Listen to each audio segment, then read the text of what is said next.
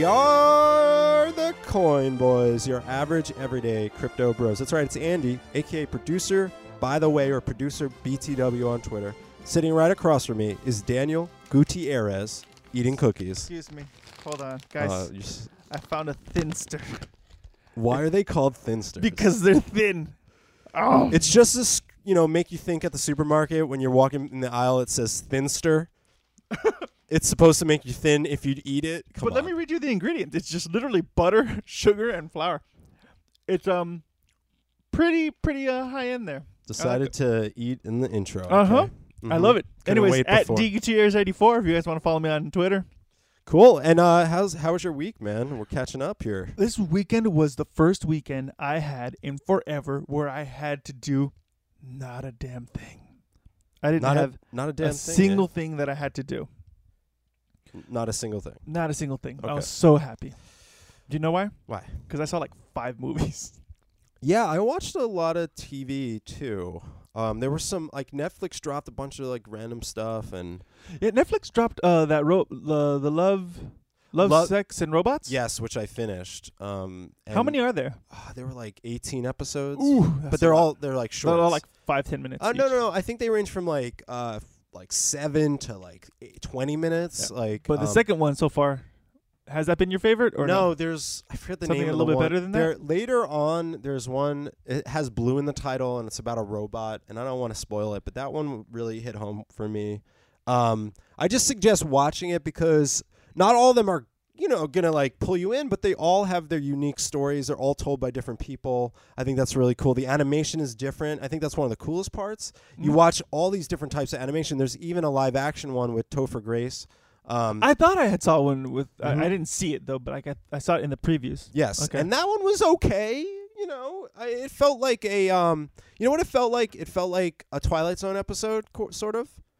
Each one was like a Twilight Zone episode. It was pretty much like a sci-fi Twilight Zone, sort of. Yeah. The best one, which I liked visually, was actually in a clever one. There's one, and you'll see it. It's about farmers that use mechs. So they're like country bumpkin farmers, but they're in mechs and stuff. It's really cool. Crazy. Yeah, it's pretty cool. Yes, I did see that one. Okay, I know what you're talking about. And then I watched The OA, which was a show I really enjoyed, and we're gonna get actually into that later in Block News. But Daniel, I'm ready to start the week, but I just want to remind people that we're at thecoinboys.com. Right? Yes. And what can they find there? They can find our blogs. They can find our podcast. They can rate, subscribe, and review us. But most importantly, they can join our email list. Join the Coin family. We're going to be putting more things out. So please, we don't even need your real first name, but we do need to contact you. That's all. Just sending you some cool stuff in terms of content. So yeah, just like Daniel said, you could join the Coin family. And of course, we appreciate any new listeners, any listeners that have returned, and of course, ones that are here all the time. Hey, we appreciate you most of all. Yes. So thanks for the support. And you can email us, thecoinboys@thecoinboys.com, if you have a direct big question that you want to ask us, or tweet us. We are on Twitter like crazy. Coinboys Podcast on Twitter and Instagram. Yes. One handle to rule them all. Yes, finally. Finally. But I want to get to the meat of everything. Of course, Daniel, we have Block News. We're going to talk some news, but we have a really special guest, and that's Austin Davis with Blockchain Beach. Also, I could say a friend of the show. We're a friend of theirs. We go to their events. We're supportive of their events, and I'd love some new people that might not have heard of Blockchain Beach. There's some cool things they're doing in the space, I think. Very positive when it comes to community and events. Right, absolutely. Daniel? Yep. So why don't we go right into Block News. All right, another week, Daniel, another Block News. And we, of course, we introed kind of before this, but we have him right here. I think he's in his car, actually. And it's Austin Davis with Blockchain Beach and the Global Hackathon. Finally, man, it's great to have you on. We're excited. Oh, man, I'm so happy to be here. And yes, I'm in my car in sunny, beautiful Los Angeles. Couldn't be a better day. And I know this has been a long time coming, actually, to finally, because we know you off of the show. Of course, we've been very supportive of the Blockchain Beach stuff, and we've been to your events, and we've seen you all over the place because we're a part of that LA scene, which I just wanted to mention, which is a really cool scene that you guys are a part of. But I guess right off the bat, before we get into our general stuff, Austin, tell us like a little bit about yourself and like how you kind of were led into crypto and how the whole blockchain beach, and then just go into all that stuff you're doing Like, right you now. summarize your life in a Yeah, minute. your life in 1 minute. 1 minute. A lot of people don't know this about me. I am from North Carolina originally, not an Angelino, and I moved out here in 2009. And before that, I spent most of my time in NC. I have a couple engineering degrees. Most people don't know that as well. So I have an industrial engineering and a master's in material science engineering from North Carolina State University. Go Wolfpack, on the East Coast. And I spent 2 years of my life in Japan as a very young kid because my dad was with IBM. Long story short, that's huge, though. So you grew up around technology. Exactly. I got to fiddle with all of the brand new computers that were coming out in the early days. So probably saw one of the world's first laptops that my dad brought home from IBM, and it was of course an MS-DOS boot up. So I had like the whole, he wrote out, like, hand wrote 2 pages or 3 pages, I forgot what it was, of code to do the manual boot up, I just memorized all that. So I became known as like I have 2 brothers, like the nerdy smart brother that could figure out how to start the computer when they could never do it, and they just wanted to play the games. So that's how it all started. Well, that's the most important part. Yeah, right. So that was a lot of fun growing up on the East Coast, and then I've always been drawn to technology. When I first discovered the internet, I would, like, before people had it at home, my dad had it at his office, so I would go in there, like, beg him to drag me in there with him, even when it wasn't take your kid to work day, just like, wow. Would find my way in there and start exploring. Started some early, it wasn't really businesses, but had like business plans that I had to become an internet entrepreneur, and then eventually led me to coming to Southern California after grad school. And because of the huge startup scene here, I actually came here kind of by mistake, but I was drawn here. Let's say it was like fate, I guess. It happens. I came here. Yeah, exactly. I came here on a road trip in 2009. I was supposed to spend 2 weeks here and go back to work at a laboratory that I was helping to manage over at the university. And once I landed in Southern California, I was like, wait a minute, why would I go back east? There's so much going on here. I still have to explore. So I'm still out here exploring 10 years later, and I have been deep in the startup scene ever since I've been out here. And that's what led me to blockchain. It was just that inherent interest in technology in general and things that makes our lives more efficient and better and easier to use. So I was involved with Uber in the very early stages. Actually, I wasn't an employee, but I was contracting with them, working with big corporate partners to like help get them a bunch of new accounts. Yeah, so I got exposed to all of that. Like, I guess that's what I'm trying to say is, like, in the early stages of me being in Los Angeles, I dove straight into the startup scene and started working with a lot of different companies, and then had many of my own. Some were successes, some were failures, and then that's what led me to blockchain. Probably I've been reading about it probably 2010, 2011, and wanted to get more involved, and finally put my toes in the water in 2012. Just started investing a little bit, nothing crazy that turned me into a mega crypto jillionaire, but enough to get me really involved, and then starting to want to build on the various blockchains that came after that. So fast forward a few years, I've been involved with a group called the Xanadu Foundation. We've been doing trips to Catalina since 2012, and with entrepreneurs, and it's all about like healthy green living and wellness and spreading education about cool things. So one of those cool things that I was doing was teaching early stage workshops about what blockchain is and how it's going to impact all of our lives. As early as 2012 to 2013, we started to do that. And that's kind of where the name for us, Blockchain Beach, came up, because we were doing these workshops on Catalina Island about blockchain technology. And then that's what led us to do the really bigger events and educational workshops and hands-on stuff here in Los Angeles under Blockchain Beach. And that's kind of spread throughout the world now. And we also, in parallel, recently launched an amazing thing called the Global Hackathon, because we did a lot of different hackathons with various groups, and then we just decided to launch our own series of hackathons so that we could create the same vibe that we did with Blockchain Beach, which is like really exciting educational events that have a lot of momentum and energy, and people network out. We literally you've been there. We have to kick people out at the end of it because people just want to keep hanging out. So that's what we wanted to do, is create a new type of hackathon that had the same momentum, and we've done that in Hong Kong, and now we're doing it in Los Angeles, and we're going to be taking that series around the world. So we're excited. LA Blockchain Week is just around the corner here. So real quickly, I have a question. What is a hackathon? Like, what happens at a hackathon? Sure, yeah. I know a lot of people hear that word, and like the dictionary doesn't even recognize it properly. So a hackathon to me is a very short period of time where people come together, mostly developers, but we want to extend this out to other types of creatives that can come out and hack things quickly and put something together. So come together in a short period of time, either 24 hours or a weekend usually. Sometimes it can be a week, but it's usually a shorter period. And build something. So build an application, for example, on top of a blockchain that people can use. So you could build a mobile app that is let's say, for example, what someone built in Hong Kong was a food delivery on the blockchain service that someone hacked together over Hong Kong Blockchain Week in a couple days, and tracked it on the blockchain from start to finish, and it was fully verified that you did receive your food. So that was an example of something that could be built. We've got some things going on with casinos later this summer, and we're hoping to get someone, some friends of ours have built some early stage games on EOS, so I think it would be really cool for someone to build. It's an idea we're toying with. Imagine building an application for a game that could be used by the casinos, and having the casino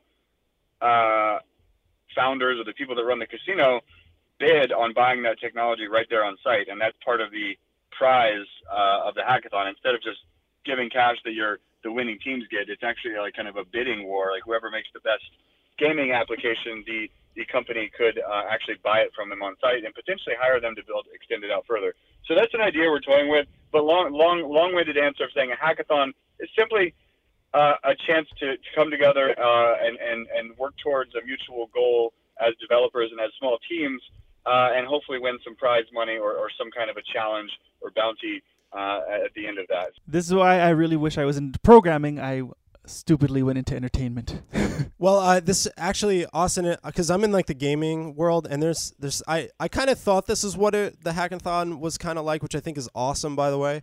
But it reminds me of game jams, because in the gaming industry they do these things where the gamers get together and they code like games overnight, in game jams, as they would call them. So I think that's awesome that you guys are kind of doing that kind of stuff. So when exactly is it? It's soon, right? The hackathon? April 8th, we're kicking off LA Blockchain Week. We partner with Crypto Invest Summit, Yosef and Alon, Security Token Summit. So we're kicking everything off on April 8th that morning, downtown Los Angeles at the Convention Center. That night, we're also hosting a big party with all those other groups at the Conga Room. And anyone who gets a ticket to the Global Hackathon and shows up gets a free ticket to Crypto Invest Summit. So that saves you a pretty penny. They wanted to support developers in the community. So they said, hey, anybody who comes to the Global Hackathon and RSVP there is going to get a free ticket to Crypto Invest Summit. So that's it's also a good thing that they're trying to do, and we're trying to help, bring more people out, because I know a lot of these events are super expensive, and Crypto Invest Summit actually isn't that expensive compared to some of the other ones, but it's great that they're able to help us subsidize the cost for folks that just want to come out and build. Another example, by the way, of how we want to take this beyond blockchain, and that's why we call it the Global Hackathon. So for now, the Global Hackathon is all about hacking blockchain protocols and applications and technology layers and solutions, but eventually we do want to extend beyond that. So for example, we could bring different music groups together, and some of those could be blockchain music applications, but they don't have to be, and incentivize people to create the best new track or something like that over a 24-hour period and then vote on it. So those things could also be hacked. It doesn't necessarily have to be lines of code that are being hacked. So that's what we want to do. We want to extend it out. For example, we're working with Justin Wu up in Seattle, and he's coming to Costa Rica with me next week, and we're working on something down there together. Matt Rogers is also the co-founder of the Global Hackathon in Blockchain Beach. He's also involved in Costa Rica with me. And so, for example, the reason I'm talking about Justin, he's known as a great growth hack marketer for blockchain and beyond. He was doing that well before he dived into blockchain, and good success there.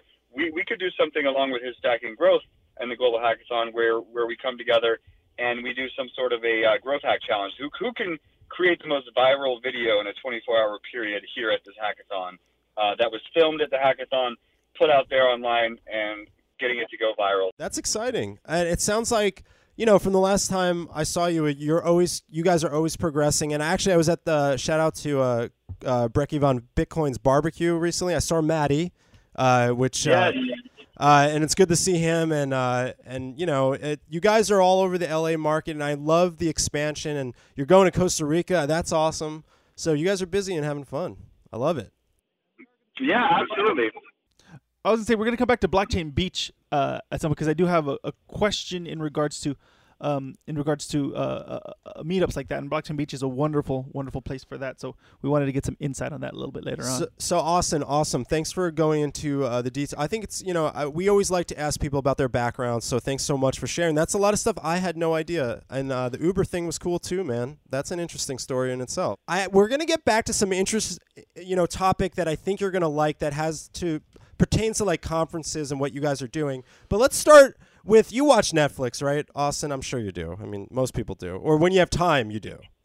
Yes, I definitely watch Netflix from time to time. I don't have a lot of time these days because we're running so many different companies, but I do enjoy a quick break because I don't watch live TV. So if I do watch something, it's Netflix or like Amazon or HBO or something like that. Smart Absolutely. Man. Cable cutter right there. So the reason I'm mentioning it is because there's a show called The OA, and its second season just aired, I think, just a couple days ago. I mean, I binged it pretty hard because I like it. But they mentioned Ethereum in it. And what I'm getting at is that pretty much there's a scene just 5 minutes into this whole show where the girl tries to pay for a private detective through Ethereum, and she shows like an app, and it says 30 ETH. And he says, how much is that? She's like, $30,000. And I was like, well, I don't know when they shot this, but I don't think it was ever that high. But I guess my point is that the main topic here is, what do you think about the mentions in TV and film that we've seen over the course of probably the last year?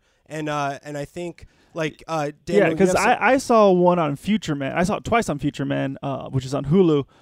In the very first season, he mentions that he spent a Bitcoin to buy some game or something like that. He used his last Bitcoin for that. Right. And then he also, in season 2, Ethereum is a form of payment at some point in time.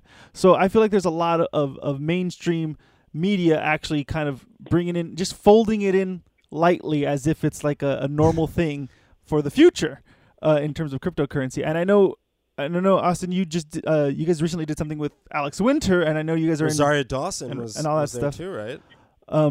So I wanted to get your perspective on how are you feeling about the media mentioning it just in passing, or do you feel like it should be more?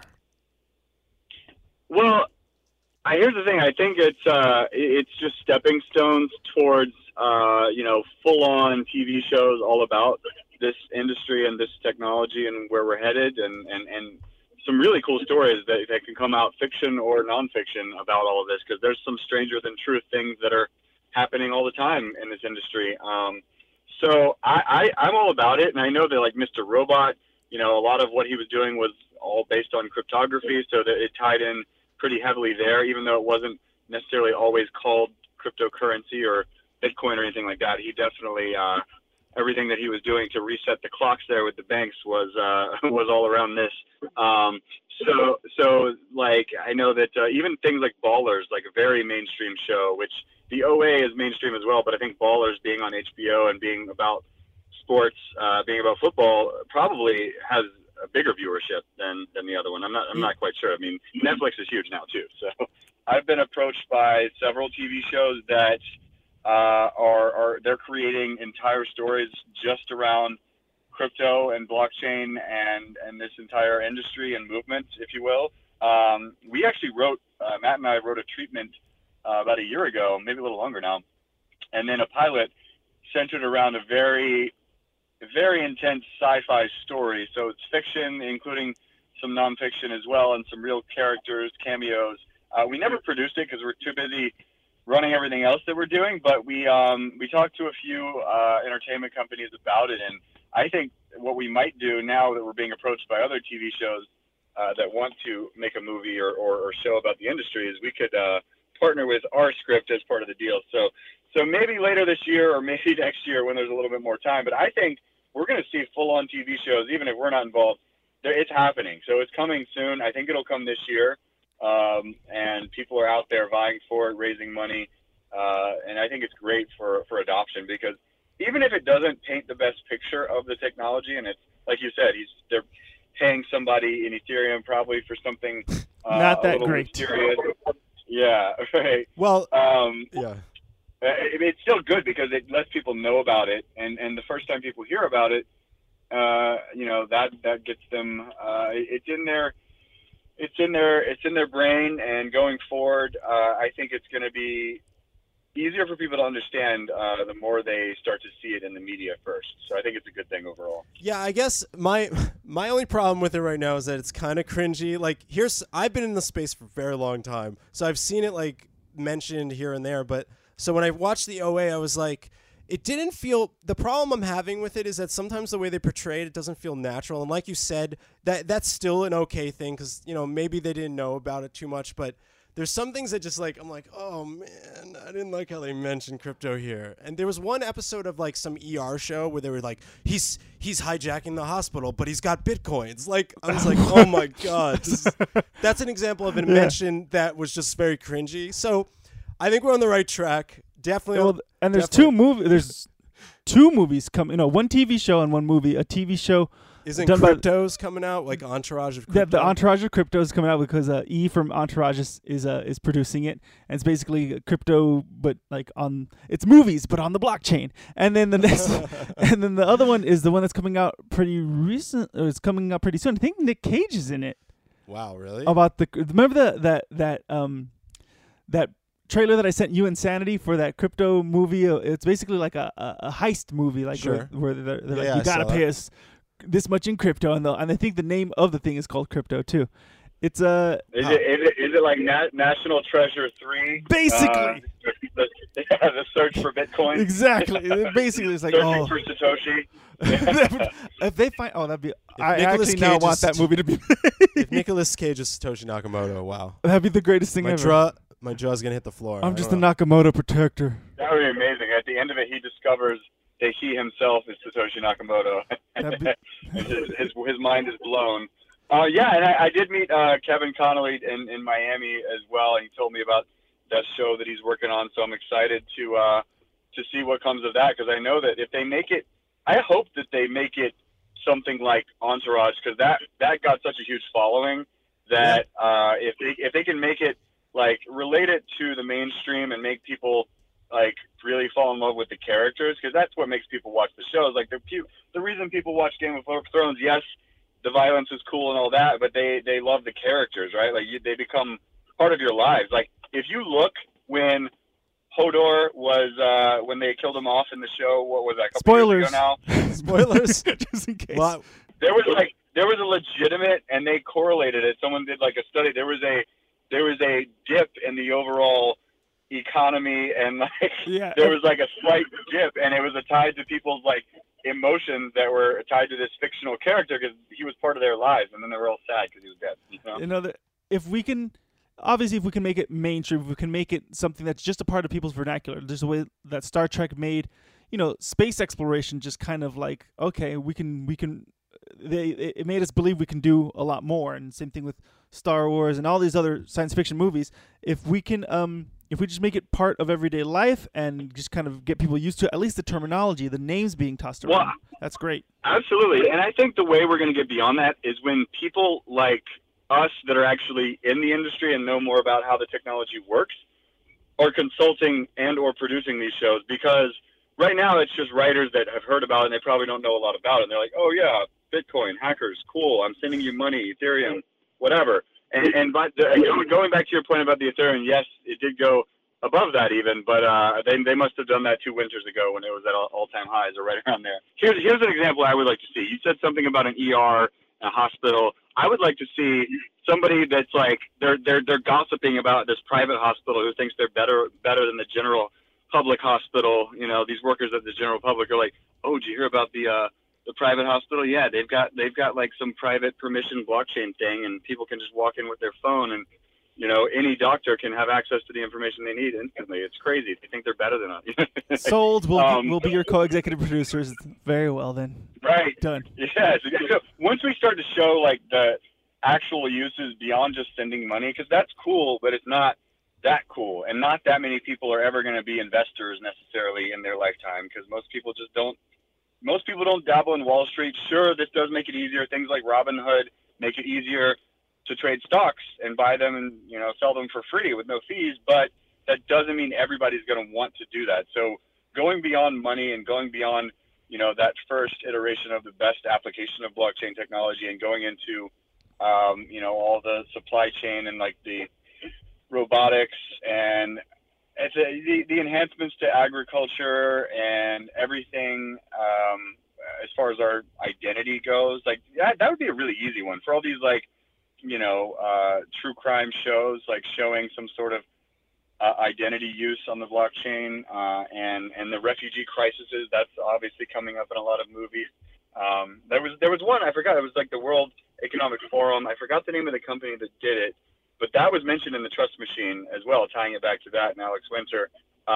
There was a company out in Syria that was doing iris scanning on the blockchain to reference people's accounts, because they had all this money, and nobody was physically touching the money, and they were just like, what's the best way to control these wallets? So they came up with an iris scanning solution, and so people are pushing that cart through the line, they scan their eyes, and that was the quickest way they came up with to get people to check out and manage their accounts. It was a short-term thing because it was during the height of the refugee crisis, and I know that that's still an ongoing issue everywhere, many places around the world, but I think it was more of an example of how it could be managed, but they didn't have the budget to keep that running long term. But hopefully we get to that point where they do have those systems in place, and it helps for those types of situations too. Just to, you know, imagine if they could shave off 10 hours a day of people standing in line, because every time someone's walking through the gate, they're scanned in and like, okay, we know who's here,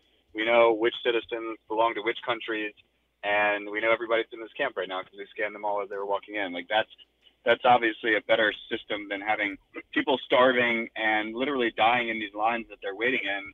I think it could not only help save people time and all of that, but it could help save lives for sure. So I'm excited to see those types of use cases deployed, you know, in media. I think that'll be helpful for people to understand how this technology is going to be used. Because think about it, if you look back, I'm sure you can start. You'll be able to see in the 90s, early 2000s, when they were portraying the internet a certain way. I'm sure at first it was not in the best light, because there was a lot of, let's say, businesses that completely refused to adopt this new internet technology because it was for porn and scams, and they didn't want to touch it. And everybody was afraid of being hacked and getting their information stolen. But now we're just willy-nilly giving it away. Right. Yeah. Now that people have fully adopted their digital lives, they've totally lost any sense of privacy. So I think it'll be good to get that back and help people,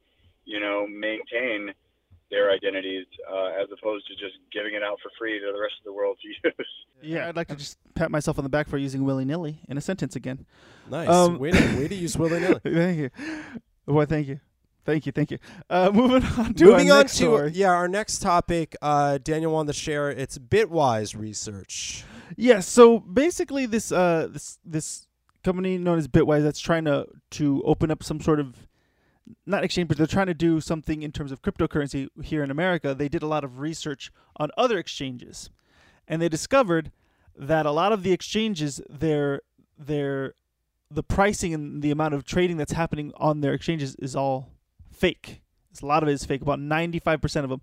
They did, by the way, mention Coinbase being one that is not that situation, and probably Gemini would probably be on that list as well. Probably anything associated with America would probably be high up on the away from that list. But the other ones, on the other hand, are definitely, since they're not being regulated, nobody's really monitoring. It's a lot of fake transactions, fake price inflation, so on and so forth. So it comes to question that once this stuff is regulated, and I know I don't talk too much about price or anything like that, but I was just kind of curious.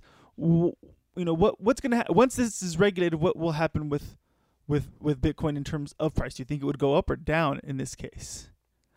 I never talk about price, but the reason why is because just like I feel like if they finally take away all those fake, take away all that fake volume, take away all that fake manipulation that's happening on all the other exchanges, it'll come down to the truth. And I feel like the truth is much lower than what we're seeing right now, if that makes sense. I definitely agree that there's a lot of manipulated markets out there in the world, and that's how, a lot of these exchanges and companies have run the systems, and that's how a lot of the ICOs were run too, is showing a lot of fake volume so that somebody can make an exit. And I think that is eventually going to become a thing of the past. And obviously that's hyper regulated here in the U.S. and nobody will touch this market anymore because of the fear of the penalties, or at least people jump through VPNs and get around that as they need to. But yeah. I definitely think that the more regulation that they attempt to place on public blockchains ultimately will only. Here's the thing. We know that public blockchains can't necessarily be regulated. You can always do a 51% attack if you're a large, if you've got enough power and you're enough. Or if you're just a small project, you're more susceptible to it. Oh, for sure, absolutely. But I guess I'm saying like to do a 51% attack on Bitcoin would take a lot, but it's not impossible. And that's how you would dominate and fork it and everything. But let's just say that I think the more that Bitcoin is regulated, the more faith that, let's just talk about the U.S., the average U.S. citizen who knows nothing about it will have in it, and will be more likely to use technologies that are centered around blockchain and Bitcoin. So I think that it will only increase the price because at least the way that the public chains work right now. I saw a funny meme that helps to explain what I'm trying to say in a long-winded way. It's like the government trying to ban Bitcoin or regulate Bitcoin and had a baby gate holding it over a sidewalk. Have you seen that one? Yes, I saw that. I think so. Yeah. Yeah. It was right. But that doesn't mean that that anyone can't create their own version. Like like Facebook's trying to create some sort of a stable coin, and JP Morgan just released some sort of a private chain and their own currency. I think there's always solutions, and the U.S. government can do the same thing. There can be a Federal Reserve coin, and as we know, the Federal Reserve answers to nobody. So the chairman of the Federal Reserve, in a way, is the number one authority on money in this world at the moment, at least, because the U.S. dollar is the authority at the moment, at least. It's kind of the one that people back everything on. And then that's kind of propped up by oil. So, I mean, it's kind of a circular thing. But at the end of the day, I think if there is more faith placed upon any currency because it is regulated, if it happens to be placed on something like Bitcoin, which is a public blockchain and that is regulated by the network and not by a central authority, I think it will only go up, and especially because there's only a certain number that can ever be created. I don't know if you know this, but in the early days of Bitcoin, back in 2009, there was I forgot what it was. It wasn't a replay. It was something that allowed more Bitcoins to be created than 21 million, and obviously that's a huge problem. So they actually had to fork it back then. So the BTC core that we all know is actually a secondary. And before that, before anyone knew about it, I'm sure there was multiple iterations of the Bitcoin blockchain. But that one was once it was already public. So that's an interesting fact that a lot of people might not know about. Yeah, that's a great factoid. I never knew that either. That makes sense, though. That makes sense, and you're right. We don't even know how many multiple chains we don't know about are around, because creating the eventual chain that made sense, the 21 million, right? Yeah. I guess. I also want to talk about regulation, and I think that it is a positive to things eventually. Like, look, we're in America, and unfortunately things are regulated. And if this thing's going to adopt in America, the government, which has history of actually auctioning off, cryptos. They have the U.S. government has sold, crypto before, or whatever. Yeah. They've owned it. They have a wallet somewhere, I'm sure. But what I'm saying is that I think it's eventually the price, once like there's adoption that way in regulation, I think the price will go up too.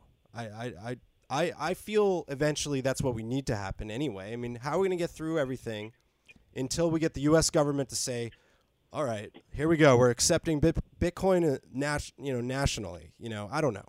Yeah, no, I definitely agree with both of you. It's almost like a dream right now. It's so far away, it seems. Yeah, but I agree with both of you. To me, if you look at all of once more and more states start accepting Bitcoin and different currencies to pay taxes, there's such a tie-in that the more congressmen and more senators are going to keep jumping on board. I know a senator that I met up north that is very pro-blockchain. He's definitely someone that's supporting the industry. I think that once we have more and more individuals supporting it and then state levels, state governments supporting it, I think the federal government is just going to have to pay more attention. So I think that's happening. I know that how many states now are accepting? I think like 3 or 4. I know Wyoming. I think Arizona. Arizona, yep. Arizona, definitely. Arizona's very pro crypto. They allow you to pay your taxes in Bitcoin. I know Wyoming for sure, and Arizona. Those are the only 2. I'm just confusing Wyoming for Montana, I think. You should. Sorry, Wyoming. Right.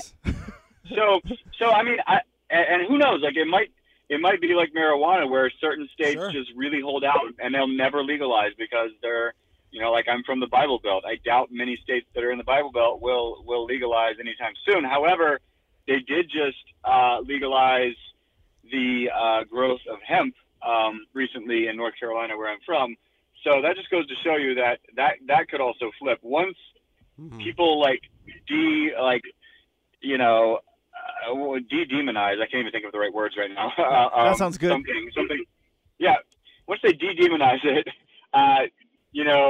it becomes less of a scary thing, and people will adopt it. So I think eventually, marijuana could be legalized countrywide. We're not quite there yet, but that just goes to show you that also something like Bitcoin could be adopted on the federal level, depending on which states and how many states and how it's being used.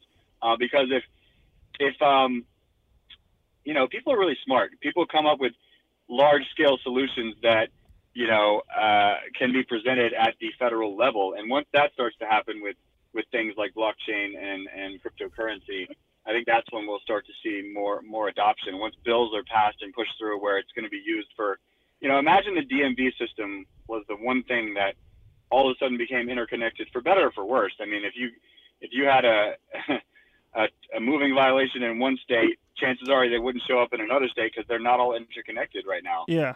But imagine if on the federal level there was a bill passed that said DMV systems for every state, they must adhere to this new law where all this information is stored on the blockchain, and as needed, it is shared with the correct departments in transportation and in the justice system, because obviously those go hand in hand. If you look at what funds most cities, ticketing is up there in the very top of the list as far as parking tickets. I'm very familiar, and the city of Santa Monica has got a lot of my money because of that. Right. So if somebody were to make a case that massive monetary system that they have in place could be more efficient running on the blockchain somehow, I bet you it could get pushed through. So I think when things like that start to happen, I think for better or for worse, the technology will be used and adopted, and that'll be good for us folks who are pushing it along, as long as we're not on the opposite side of it, just paying more tickets every day.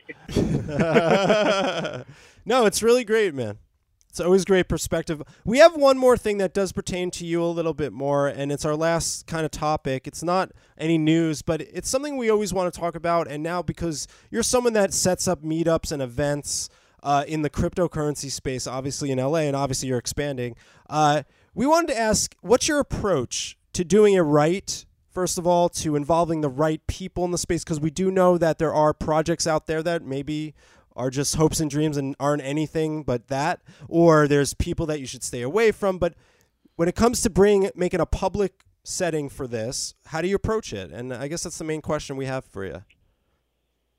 Well, I think one of the first ways to really do it in a powerful way that we started to do with our early events here in Los Angeles is getting the right speakers, getting the right people on stage who actually built something already and have something powerful to share through their experience and their applications or whatever technology that they developed, and getting them to relate that to the everyday person. I think that's like always been really helpful, and getting obviously well-known names, if you will, like crypto celebrities at our events to speak.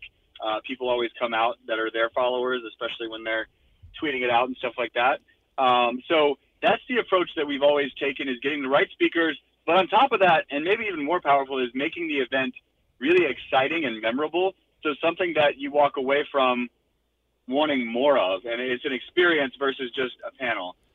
So it's something that is completely immersive, and that's the environment. That's why we kind of call it Blockchain Beach, because it consumes you. Once you jump in the ocean, like, you're in it. So a quick question along the lines. So somebody who's new to the space, who's kind of just in search of information, how should they approach a meetup like this? Like what kind of mentality should they have as they're coming in to your event, or what kind of research should they do beforehand? What do you recommend for new people coming to an event like yours? Yeah, so I would say that's one good thing about the atmosphere that we have created, is that it's for everybody. We don't, I guess the hackathon is probably the only one that's a little bit higher level, but we're still maintaining that same atmosphere where anyone's invited. Even spectators can come out, and there's demos, there's hands-on, there's companies sharing what they've built, and then there's people developing stuff, in the room as well. And you can interact and be part of that team. And, even if you just have marketing skills, like, that's going to be needed, especially if you're trying to create a real product in a real company. So I would say for somebody who's early stage and doesn't know a lot, do your research online. Obviously, there's so much information out there. And just do the high-level research first. Watch the videos. Watch people like Andreas Antonopoulos, who are, visionaries. There's so many great speakers out there. I can't get into all of them, but just do your high-level research and come knowing that you don't have to understand everything about blockchain technology to get something out of these types of events, because the technology itself is just part of a tech stack. You have to remember that. This isn't some miracle thing that was just discovered. Blockchain itself has been around for quite a while. The ability to use it in this way as Bitcoin, the white paper that Satoshi released back in 2008 was a little bit different and very progressive in the way that it's incentivized and the network maintains itself. That was a novel way of deploying the blockchain technology. And I think if you know anything about it, you're going to be in a good situation. Even if you don't want to do any research, just coming and talking to people, you will learn about it. You'll come to find that the crypto blockchain, industry, the types of people that come to these events are very welcoming, probably more so than many other industries. It's just like when the early internet started with Apache and people like Brian Bellendorf, who's the executive director of the Linux Foundation. If you talk to someone like him who's very high level, he'll talk to anybody and explain things in relative terms, and very approachable. He's also a burner. Yeah. So, very of the people. I think you'll find a lot of those types in this industry, because it's different than going to a banking convention where it's just about financial technology and how to squeeze more out of a dime. It's about changing the world and doing things differently. And I guess a good example of that is what we're trying to do with Gox Rising and Brock Pierce. Me and Matt joined forces with him on Gox Rising to help the people that lost their money in Mt. Gox, and hopefully there's still a challenging road ahead, but hopefully relaunch the exchange to some degree and get people even more money back through that. So that's something that we're trying to do to show how we can be different than the traditional financial and technical systems. With Enron and Bear Stearns and Lehman Brothers, all those creditors got screwed and got pennies or nothing. We're trying to show how we can be different as a community, as a collective, and come together because that ultimately the people are the ones that run this world. And if we come together, we can do anything with or without the government's involvement. We don't need them to do things. A beautiful example of that, a little bit off topic, is down in Cuba. Nothing to do with blockchain. You know, the communications companies down there, there's basically like one monopoly on it. And it's insanely expensive to get information in and out. It's insanely slow. So the people in Cuba, what they did is they built their own internet through their own wires. They literally dragged wires through each home and connected each home and created this massive internet, a private internet, if you will. And they vote like twice a day. They vote information on like terabyte drives, including like the latest Game of Thrones shows, the latest news, the latest Bitcoin gossip. And they disseminate all that information with the network. So it's a private internet that they have built, the people built themselves. Yeah, I had can't heard. shut it down. I had heard it was at the beginning. It was every week they would give out a USB thumb drive with all those shows, and that's kind of and news and all that information, as opposed to going online. It was just weekly. They would get these drives and just kind of spread them throughout the whole country, which I thought was pretty interesting. So the people eventually will try to, if they work together, they can get what needs to be done. They can do what needs to be done, essentially. So thanks for that, and we're excited for the next one. Yeah, and Austin, I think we're coming to close to the end of the show, and I just want to thank you for all your perspective today. It actually isn't enough time to really dig into some of the stories, and I think that means we'll have to have you on again. And of course, we'll probably see you at a local event. But I kind of want to open the floor for you to say where to find you guys, remind people of your events coming up, and all that jazz. Absolutely, and thank you guys so much for having me as well. I will say this, so with our new series, The Global Hackathon, you can just go to theglobalhackathon.com and register. There's an Eventbrite link on there. Register for a free ticket. All of our hackathons are free for this point. We're getting sponsors to help pave the way for attendees. We have $5,000 worth of cash prizes that we're giving away at the hackathon, so really encouraging people to step up and build. CoinMarketCap, that was from Total, by the way, Total Crypto. CoinMarketCap has put up some bounties for their Pro API. So that's about, I think, like $700 a month, the subscription. They're giving away a year free for that, so you can pull all their data, which most people source their data from CoinMarketCap since they're like the number one for that pricing data. Also, Total's really great for that for the DEXs. We have MetaX putting some bounties up. So that's all about the Global Hackathon. Come check that out, theglobalhackathon.com. Also, blockchainbeach.us is our events arm. Please come check that out for any of our latest events. On Twitter, my personal is @AEDavis, and our company handle is @BlockchainBCH. On Instagram, you can find us @BlockchainBeach. You can always find me on LinkedIn, Austin Davis. And what else? BNFT is our free crypto app. If you want some free crypto, download the BNFT app. BNFT.life is the website. The Global Hackathon is in partnership with Crypto Invest Summit, and that's happening April 8th through the 11th for LA Blockchain Week. So come check us out. We'll be downtown. Also doing a co-working day with some partners here on the west side if you're around on April 7th. That's going to be at our Cox Rising office with Block V. DNA's in there too, and we'll have some other partner companies, and the Global Hackathon going to be in there with some doing some co-working together. So come hang out on that Sunday evening. I'll be just getting back from Costa Rica at that point. That's another shout out. Shout out to Fusion, fusiongroup.io down in Costa Rica. We're doing a launch event there on April 2nd. If anybody wants to come check that out. EOS Costa Rica is going to be coming out for that. So much to do. Yeah, shout wow. out to part of the TGH team, Adrian, Mason, Kai Primo, obviously. Ryan, shout out to Ryan. Ryan Calder, FOMO Hunt, Digital, so many people. I'm not leaving anyone out on purpose, but I can't just keep rambling all day long. This is fun. I like doing shout-outs.